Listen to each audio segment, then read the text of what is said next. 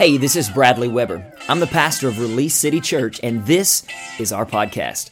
I'm super excited that you tuned in, and I really hope today's message encourages you, gives you a sense of hope, and inspires you to pursue all that God has created you to be. Now, let's jump right into today's message. Make some noise this morning for Jesus. Hallelujah, hallelujah. Somebody shout out, His love is for me. Nudge your neighbor, tell him, saying there's a little bit for you. that is not a true statement. Every bit that He has for you is just as much as He has for them. Amen. That's the message of the church. That's the message of the church. Well, welcome to church. Welcome to Release City. Give yourselves a hand for being in church this morning. Yeah. Somebody like, what is this? Preacher says, Simon says, make some noise. Yeah, because I don't believe the church should be a dead house. I believe it should be the most happening place in town. I'm just saying.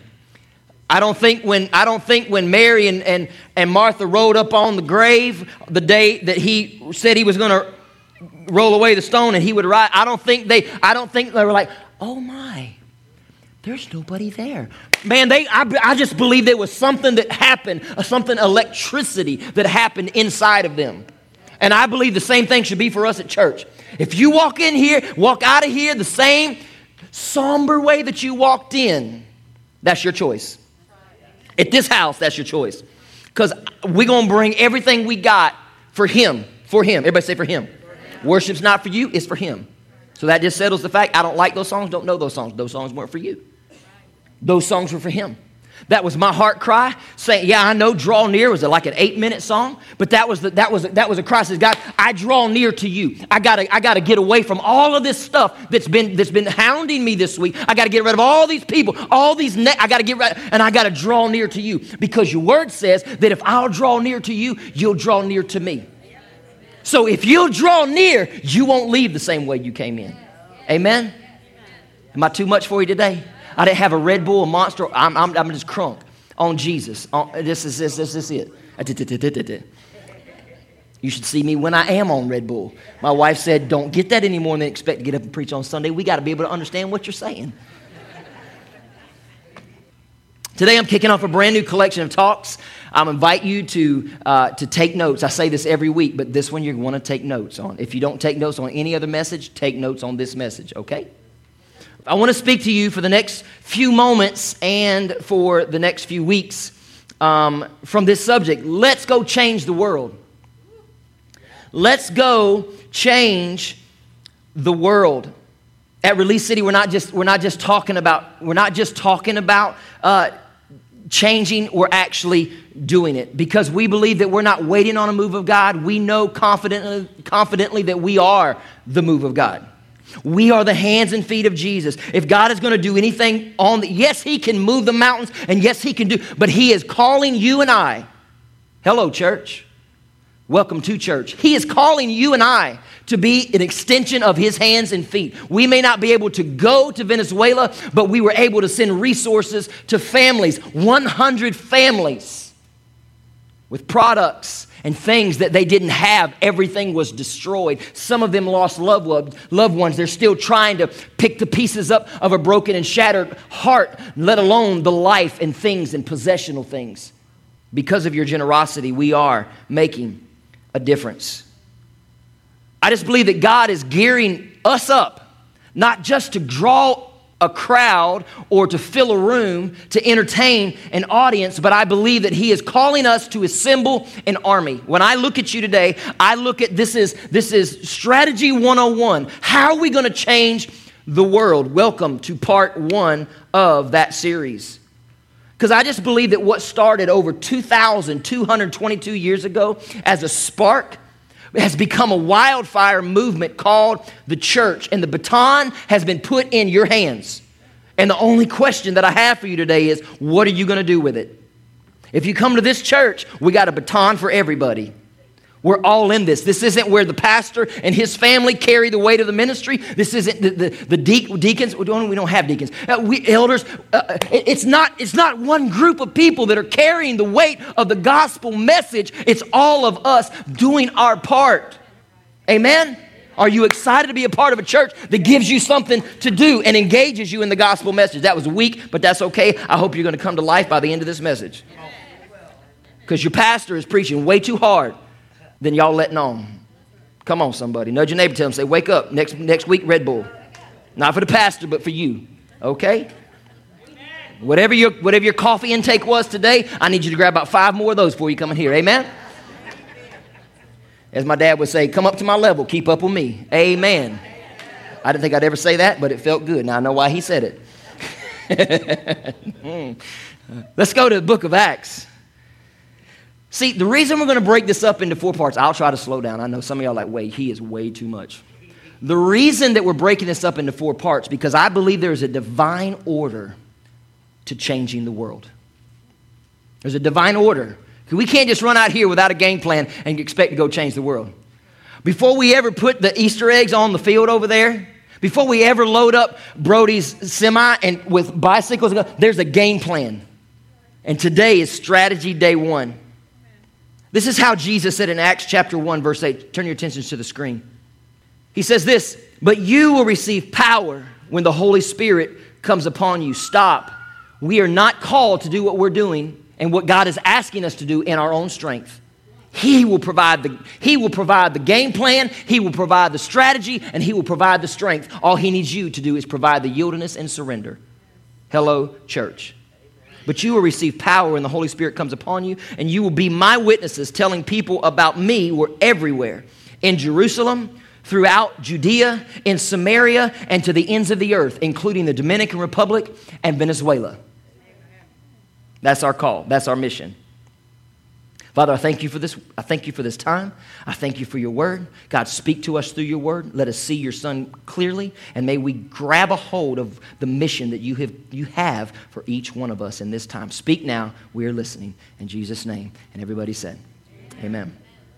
So let's just dive right in. Part 1, let's go. Change. I love that. Let's go. Some of y'all been here. You know where that's at. Let's go change the world. Where does changing the world start? Starts with you. And it starts with me.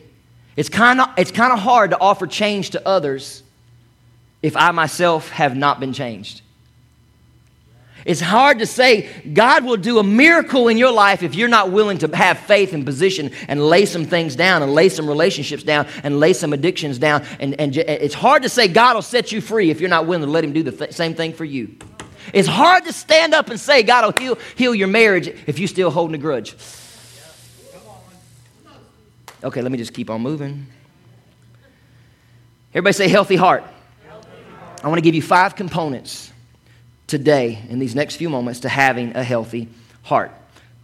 Question, how many of you suffer from road rage? Proudly? Huh? Some of y'all are like, I don't suffer from it. I love it. I love it. You go down the road, you go down 19, let somebody pull out in front of me. I wish a brother would pull out in front of me. I got something for him. It'll turn into dove season so fast, you'll see that window go down and something will go out the window. Y'all know what I'm talking about? Birds be flying everywhere. Y'all be like, I got to find out when Pastor B, where he goes and what his schedule is. I'm going to pull out in front of him just to see if he'll do it. Hey, don't test me. I'm part holy and part hood, okay? Yeah. Still waiting on somebody to get me that shirt. You'd be like, yeah, that's my preacher. So there'd be half of y'all be like, give it to him, Pastor B. Another be like, oh, dear God, Heavenly Father, please forgive him now. He's still working on me. Amen. So have you ever stopped to think how fast those emotions come up? I mean, really, like after the emotions die down. Do you ever just have one of those moments you go, man, that was not me? My wife, if she knows, if somebody pulls out from me and I go for the horn, she'll be like, You got a Release City sticker on the back of your car. And you're the pastor. I know. Some of y'all going to follow me home today. Yep, that's okay. Where does that rage come from? It comes from inside of you. Comes from inside of you. That old saying, when you get squeezed, what'll come out? Huh? Y'all remember that saying? Just because this lemon was at our house just a few hours ago in a bowl next to a bunch of limes does not mean that if I cut this, that it's going to get lime juice. Hello. Just because you come in here and you get some Jesus and it feels good. Hello. Right? And just because you hang out with Pastor B don't mean when you get cut, how many of those people cut you? When people cut you, just because you come to Release, just because you're the pastor of Release, doesn't mean when you get squeezed that you're going to have Jesus. What comes out of you when you get squeezed? Is it sour and bitter? Anybody want to drink this? But you'll serve it up to somebody else in your family. We're so full of acid. We're so full of... I'm not that preacher, but we are full of it. And we will squeeze us a little bit and say, here, when actually we should be full of Jesus. And when we get squeezed, it's not our window rolling down and flipping birds. It's bless you. Apparently there's somewhere you needed to be much faster than I needed to get there. Amen? It starts in our hearts. That's where all of this comes from. That's where the anger, the bitterness, the strife, anxiety, and fear, it's because it's whatever you're feeding yourself, whatever dog you feed will be the dog that leads. Are you feeding your flesh or are you feeding your spirit? Proverbs 4:23 puts it this way, guard your heart above all else, for it determines the course of your life. Now that verse has been hijacked in the Christian dating scene circle for years. I'll never forget growing up, Dad would always tell me before I go on a date, Bradley Wayne, guard your heart. Brittany Nicole, guard your heart. Joshua Kenneth, guard your heart. Why? Because whatever's going on in your heart dictates the direction of your life. Amen. See, we used to use that guard your heart against jerks, right? Right? Or women or ladies that will take advantage of your sincerity. But how about asking this question? What about guarding our hearts from anger and bitterness, comparison, gossip, and resentment? What about guarding our hearts from those things? See, because that stuff will kill you a whole lot faster than a broken relationship. Sure, breakups are tough, but anger will kill you. Slowly, it's a slow killer. Bitterness, resentment, unforgiveness, it's a slow killer. And the only person that's sipping it up is you. That's right. That's true. It says guard your heart. Why? Because everything you do flows from it. The direction of your life gets its coordinates from the compass called your heart.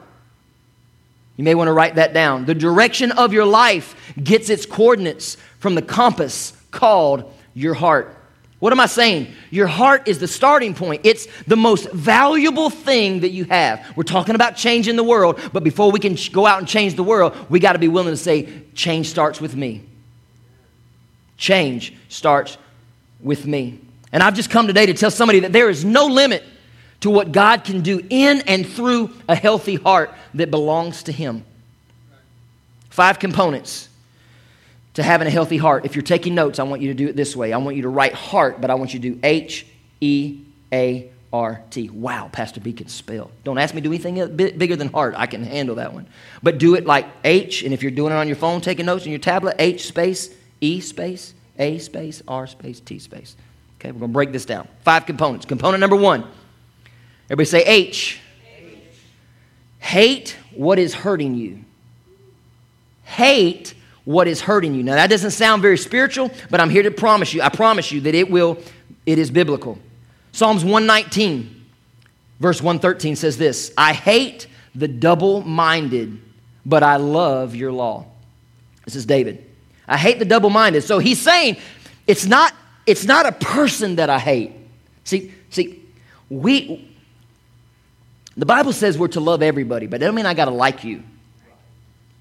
I may not like what you do, but I'm called and commissioned. Matter of fact, I'm commanded to love.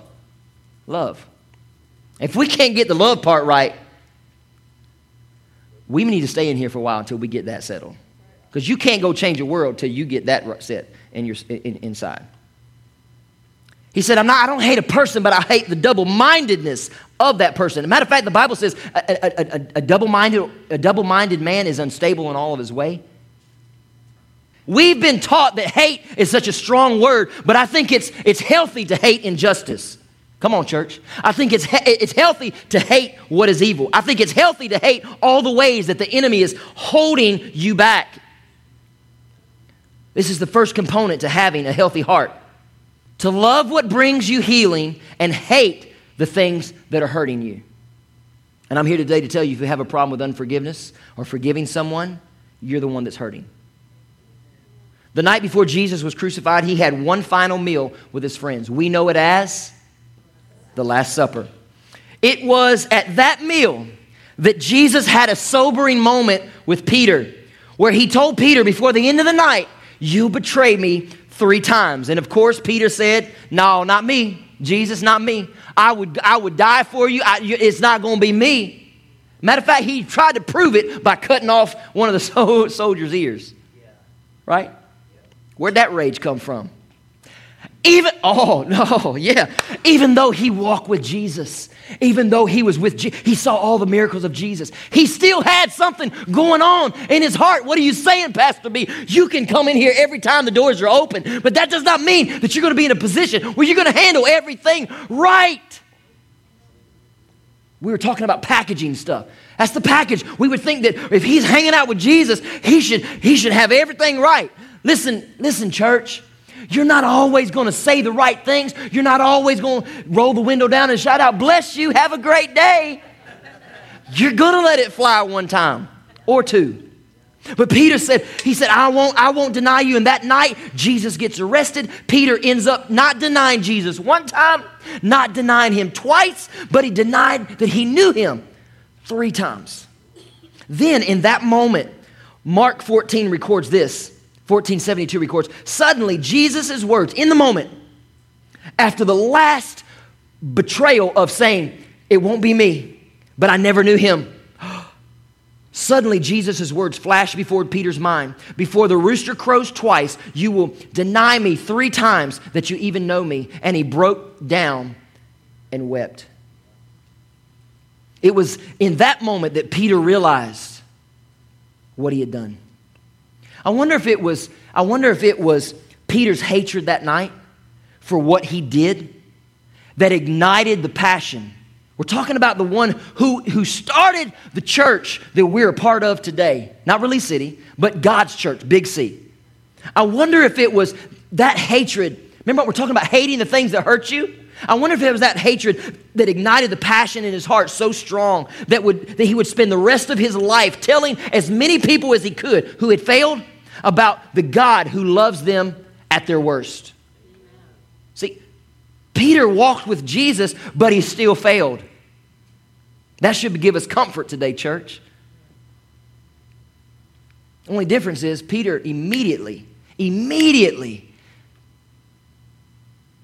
felt conviction. I can't believe I did it. Let's keep moving. A healthy hatred is one of the greatest motivators for change.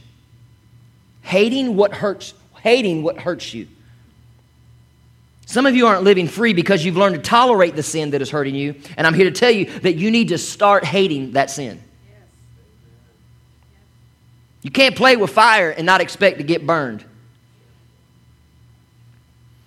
Some of you need to stop hating being the victim that is holding you back. Feeling sorry for yourself, feeling good in the moment only leads to a lonely life. Your anger feels justified, but more than loving the taste of anger, you need to hate what it's doing to your marriage. More than loving big opinions that you have. How many opinionated? Just want to be honest. Before your spouse points at you, go ahead and look at me. How many got opinion? Before loving your big opinion, and I'm one, right? I got an answer for everything. Yeah? Instead of loving your big opinions, you need to hate how small they're making others feel around you. More than love spending money, you need to hate the feeling of living paycheck to paycheck. You got to hate what is hurting you and hate what is harming you and start loving what wants to heal you. Heart, number 2, component. Everybody say E. That's the second letter. Examine what's within you. All right, let's rewind the clock back to the Last Supper, where Jesus was speaking to his disciples with a bit more urgency because he knew these were going to be some of the final words that he was going to speak here on earth to his friends, to his boys. So right in the middle of this very important moment, this happens. Let's read Luke 22:24. Just write these down. I'm going to keep on moving, and it'll be on the screen for you. Right in the middle of Jesus having this heart-to-heart moment, a dispute arose among them as to which of them would be considered the greatest. How many of you got siblings? Have you ever asked that question to your parents? And if you're real sly, like some of our girls have been growing up, see, I got to let you know that our family's not perfect so that you actually feel like there's a chance. I just have a problem with pastors who paint this, man, we got 10 kids and they all great and they all love God and it's just amazing. But they go home and their houses are a hot mess. But this is Jesus saying these last final words. And in this moment, his friends decide to start debating who's the best. Jesus, who's the best? Like, is this really happening right now? I can imagine what Jesus... Here I am. I'm telling you, I'm getting ready to lay down my life. And all y'all want to know is, can I be first? Psalms 139, 23 through 24 says this. God examined me. This is David. God examined me and know my what? Know my heart. Test me and know my anxious thoughts. Hot newsflash, David. He already does know your heart. Hot newsflash, Release City. He already knows the anxiousness of your heart. He already knows what's going on. He just wants you to know, will you be honest and admit, yeah, I got issues in my heart. Test me and know my anxious thoughts. See if there is any bad thing in me. Lead me on the road of everlasting. Essentially, what he's saying is this. We need to trade in our microscope of the sin. Oh, man, yeah, they struggling. Yeah. Trade in our microscope for a mirror. Church. Trade your microscope in. Matter of fact, don't even have one. Take it back. Because when you hold the microscope over your spouse and lay down the mirror of what's going on in your life, come on, I'm trying to help some people out today. Trade your microscope in and examine what's going on. Hey, what's happening? A little gray. There's some gray going on there. You know what we don't do? We don't like looking in the mirror because it shows all of our blemishes. I'll actually wake up, brush my teeth. I don't have to comb my hair anymore because I can get up and you don't even know if I have bad head. There are times I've literally left the house and wondered what I look like. Like, did I even make sure the toothpaste got off right here? Right? Why? Because we don't like to look in the mirror because it reveals to us what's really going on. Amen. But we good at throwing the microscope on somebody else. We like doing it because it reverses the attention off of us to somebody else. I could dig in that one right there just for a minute, but I won't. You can always spot somebody who's covering up their own insecurities because they're trying to put somebody else on blast. I said I wasn't going to go there, but I did. If you're really serious about examining yourself and allowing God to change some things in your heart, I want to give you a great question that you need to ask your immediate circle of friends. You ready? This is the question. Write this down. Right? This is going to change your life. This is for your family. If you want to know, and you're really serious about changing, and you want to know what's going on, this is what you ask them. What's it like to be on the other side of me? What's it like to be on the other side of me? Talk about being self-aware. I don't know about you, but outside of a mirror, I don't have a clue what it's like to be on the other side of me. In this series, we're talking about changing the world, but it has to start with the man in the mirror. I'm starting with the man in the mirror. wondering what? If he'll what? Change his ways. You may be sitting here today thinking, I'm good. I'm a good friend. I have to ask, how do you know?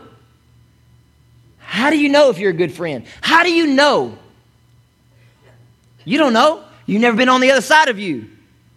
You can sit here and go, I'm a great person to have a conversation with. How do you know? You don't know if you spit when you're having a conversation. You don't know if you talk about yourself more than you should. Nobody wants to be around somebody who always wants to talk about themselves and their issues and their problems and what they need. You want to clear a room out real quick? You follow that one right there. I'm a great boss. How do you know? I'll tell you how you know. Stick a microphone in your break room.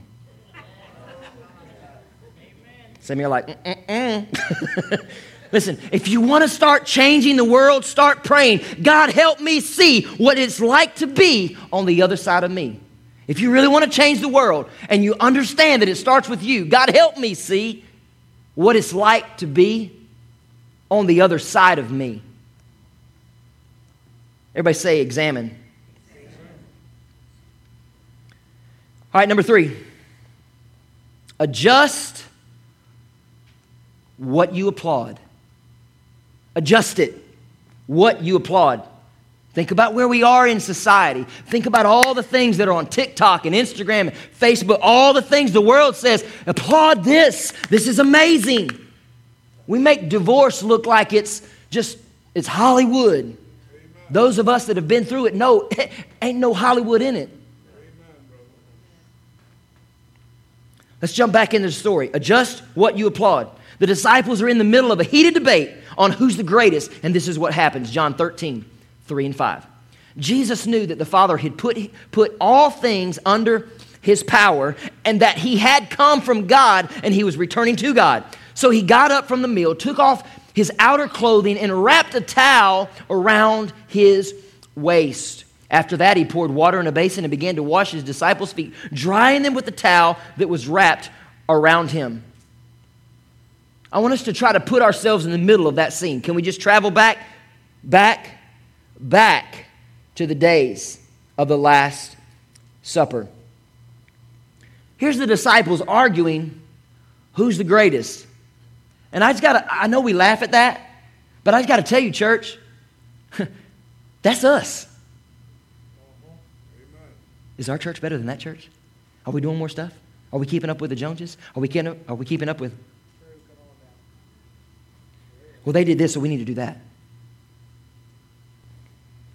It's us. Here they are fighting, and Jesus quietly removes himself from the conversation, removes his outer garment, grabs a towel, puts some water in a basin, and what's he do? He goes and begins to wash their feet. In that moment, do you think it was any question in the room who the greatest was? You think there was any question in that moment to those in the room of who the leader really was? It's the guy with the towel and the water basin on the dirty ground washing their nasty feet. You see, what Jesus is doing in this moment, they want to know who the greatest is. He's like, I'm trying to get you to adjust what it is that you're applauding. I'm trying to give you a new definition of greatness, because the world cheers for power and the world claps for fame. And Jesus was saying, I have all power and authority has been given to me in the entire universe. And my definition of greatness is to spend all of my life loving and serving and laying down my life for people. You want to be great? Be the least.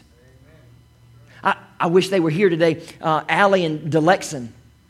Out of all the weddings I've done, I've never seen this done.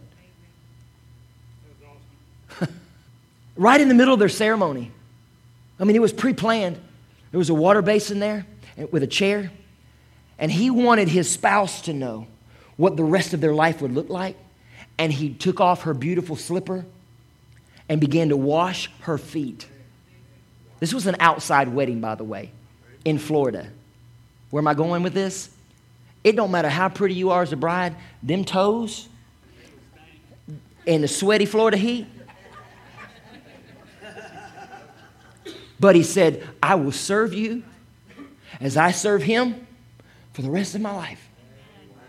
And Amy Weber, I'm sorry about your mottos. I will serve you for the rest of my life as I serve him.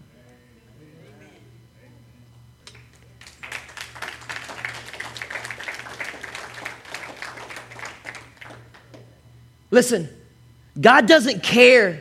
God doesn't celebrate what people tend to elevate. Kardashians and selling Sunset and $50 million mansions. We applaud the platform. God applauds the process. We cheer for fame. God cheers for fruit. 1 Samuel 16:7 says this, the Lord does not look at the things that people look at. People look at the outward appearance, but the Lord looks at the heart. That's why I will never be the carbon copy look. I'll never have the carbon copy look that a pastor should have. I love to go into businesses and strike up a conversation. It always leads to, well, what do you do for a living? And I say, pastor, and they look at me and be like, I would have never guessed it. And I'm like, mission accomplished. Mission accomplished. Listen, God would rather you have integrity than influence. Why? Because to an impure heart, influence is a drug. Did you hear what I said? To a heart that's impure, having influence, all the likes on Facebook, that's a drug. Because you'll always go to Facebook every morning. How many likes did I get? How many people did it? How many people shared? How many? That's because the world has trained us to applaud the fame when God is just saying, I need to see the fruit in your life. What am I saying? Adjust what you applaud. Number 4, heart. Next letter is R. Rest on the grace that saved you. Rest on the grace that saved you. Why? Because it will be the same grace that saved you that will be needed to sustain you. Too many Christians. I got saved. Thank you for your amazing grace that got me out of all that. But you think you're going to continue on without that same grace? After Jesus washes his disciples' feet, his tone now changes again as he drops a pretty heavy bomb on them. And he says, in the middle of speaking, he says, when he's talking about Judas, he said, and one of you tonight is going to betray me. John 13:22. This is good. Y'all get ready. Lean in. His disciples stared at one another. Wait. Is one of y'all going to betray me? His disciples stared at one another at a loss to know which one of... Stared at one another at a loss to know which of them he meant. One of them, the disciple whom Jesus loved, this was John, was reclining next to him. Simon Peter motioned to this disciple and said, ask him which one he means. Leaning back against Jesus, he asked, Lord, who is it? So what the picture that I'm trying to paint is, Jesus says, one of y'all are going to betray me. Peter goes into panic mode. You ever been to panic mode? Peter goes into freak out mode, and John, the beloved, is leaning next to Jesus. Jesus just drops this big news on the boys, and Peter goes into panic problem-solving mode. Now, this is the same John. Everybody say John. This is the same John who years later would write 1 John 3:19, and it says, this is how we know that we belong to truth and how we set our hearts at rest. Where? In his presence. When you come in here and we spend 25 minutes in his presence, I can't put it together. The way you'll know that you belong to him and that you're striving to follow him is that you can lay all of that stress, and you can, even though it was heavy on the way in his presence, you can release it. Come on, somebody.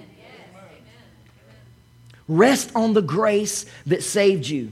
Do y'all remember the scene in Jurassic Park? I wish Tegan was in here. He'd know exactly what G-Dad's talking about.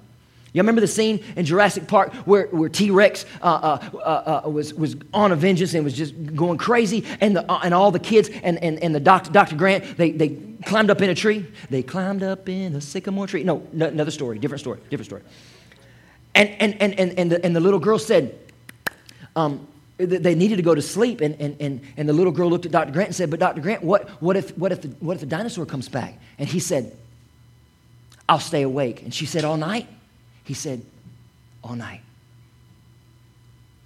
It's called going to sleep and realizing that the world keeps spinning even when you're not available to it.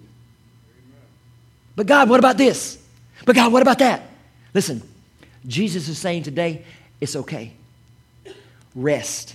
One of the most spiritual things you can do, write this down, you're going to love this one. One of the most spiritual things you can do is take a nap. Listen, rest your heart. Because God is saying to you today, go to sleep. Yeah, but what if I'll stay awake? How long? For all eternity. Amen. In closing, rest is a form of worship because we're honoring the one who never rests. The entire story of the gospel, as the music softly plays, is locked into the posture of two individuals. One guy is resting on grace, that was John, and the other tried to earn it. If I can just figure out who it is, if I can manage this, then I can make it right.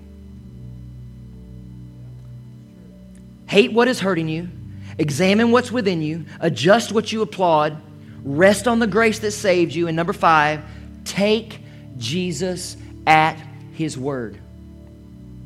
Take Jesus at His word. Jesus told His disciples 3 times, point blank, I'm going to be arrested. They're going to murder me. I will be killed. I will be crucified, but I will conquer the grave. Stay with me. The most riveting part of this whole message today is in the next few moments, and I'm done. It's what He told them. He gave them all the information. And John, listen, He told them, 1, 2, 3, this is how it's going to happen.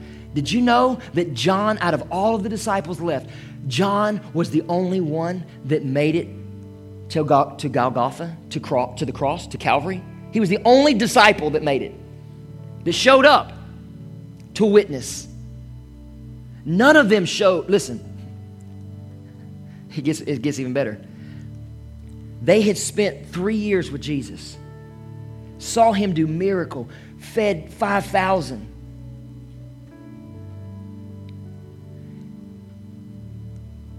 And when He said, in 3 days, I'll raise myself up, not a single disciple showed up at the grave.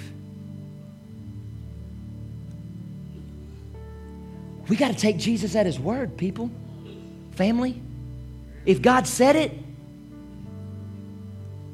you can take it to the bank. Hear me. Salvation is completely free. But if you truly want to see the glory of God, you need to cultivate a heart that takes Jesus at His word. In your finances, in your relationships, go to His word. Find out how He wants your finances to be done. Go to His word. Find out how He wants you to have relationships. Go to His word. Find out how He wants you to be a spouse, husband, or a wife. Go to His word. Let's see how we're supposed to train up our kids. The parent who spares the rod hates his child. You don't spank them? I know I'm on shaky ground right now. But take him at his word. You don't discipline, you hate your kid. You may not like what I just said, but it's the word. We can't be the church that says, well, I like that part, we'll read that, but take the other part out.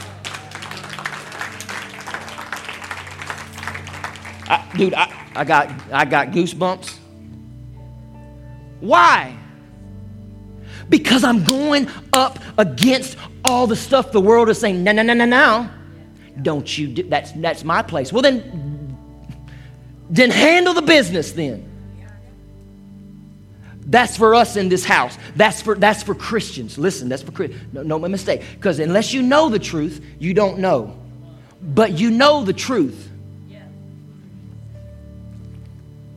I'm never going to be the pansy preacher that waters it down so that you can digest. That's not going to get me a bunch of likes. I probably had 10 people, if they even joined, fall off Facebook Live as soon as I said it. My email is probably going to town right now like a lotto machine. That was wrong, Pastor Bean. I'll never say anything. I'm moving. I'll never say anything that's not in His Word. And I would do you a disservice if I don't preach the truth, the whole truth, and nothing but the truth.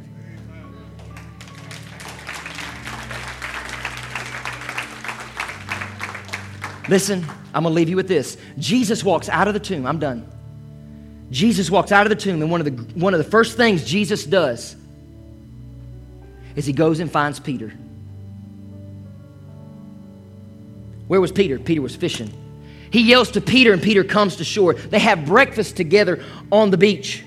And as the recently resurrected Messiah, Jesus reinstates Peter and reminds him, you are who I say you are, Peter.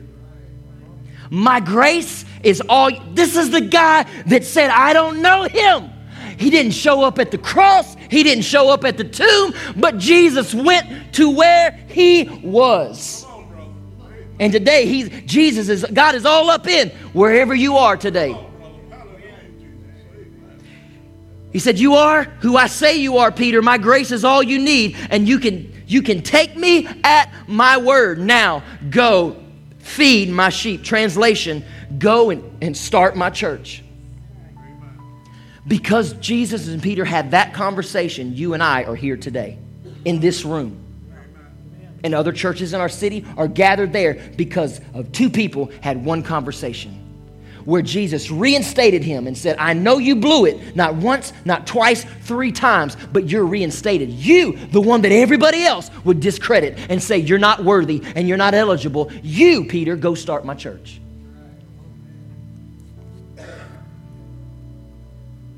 Listen, Release City Church, because of Peter, the world has never been the same. And I'm here today to tell you, if you'll be the one that says, I want change, I want to be a part of changing the world, but change has to start with me. Listen, if one person said yes, that was Peter, imagine what could happen in our city. I'm done. I'm not trying to drag it out. Imagine what could happen if all of us said change starts with me. Change starts with me.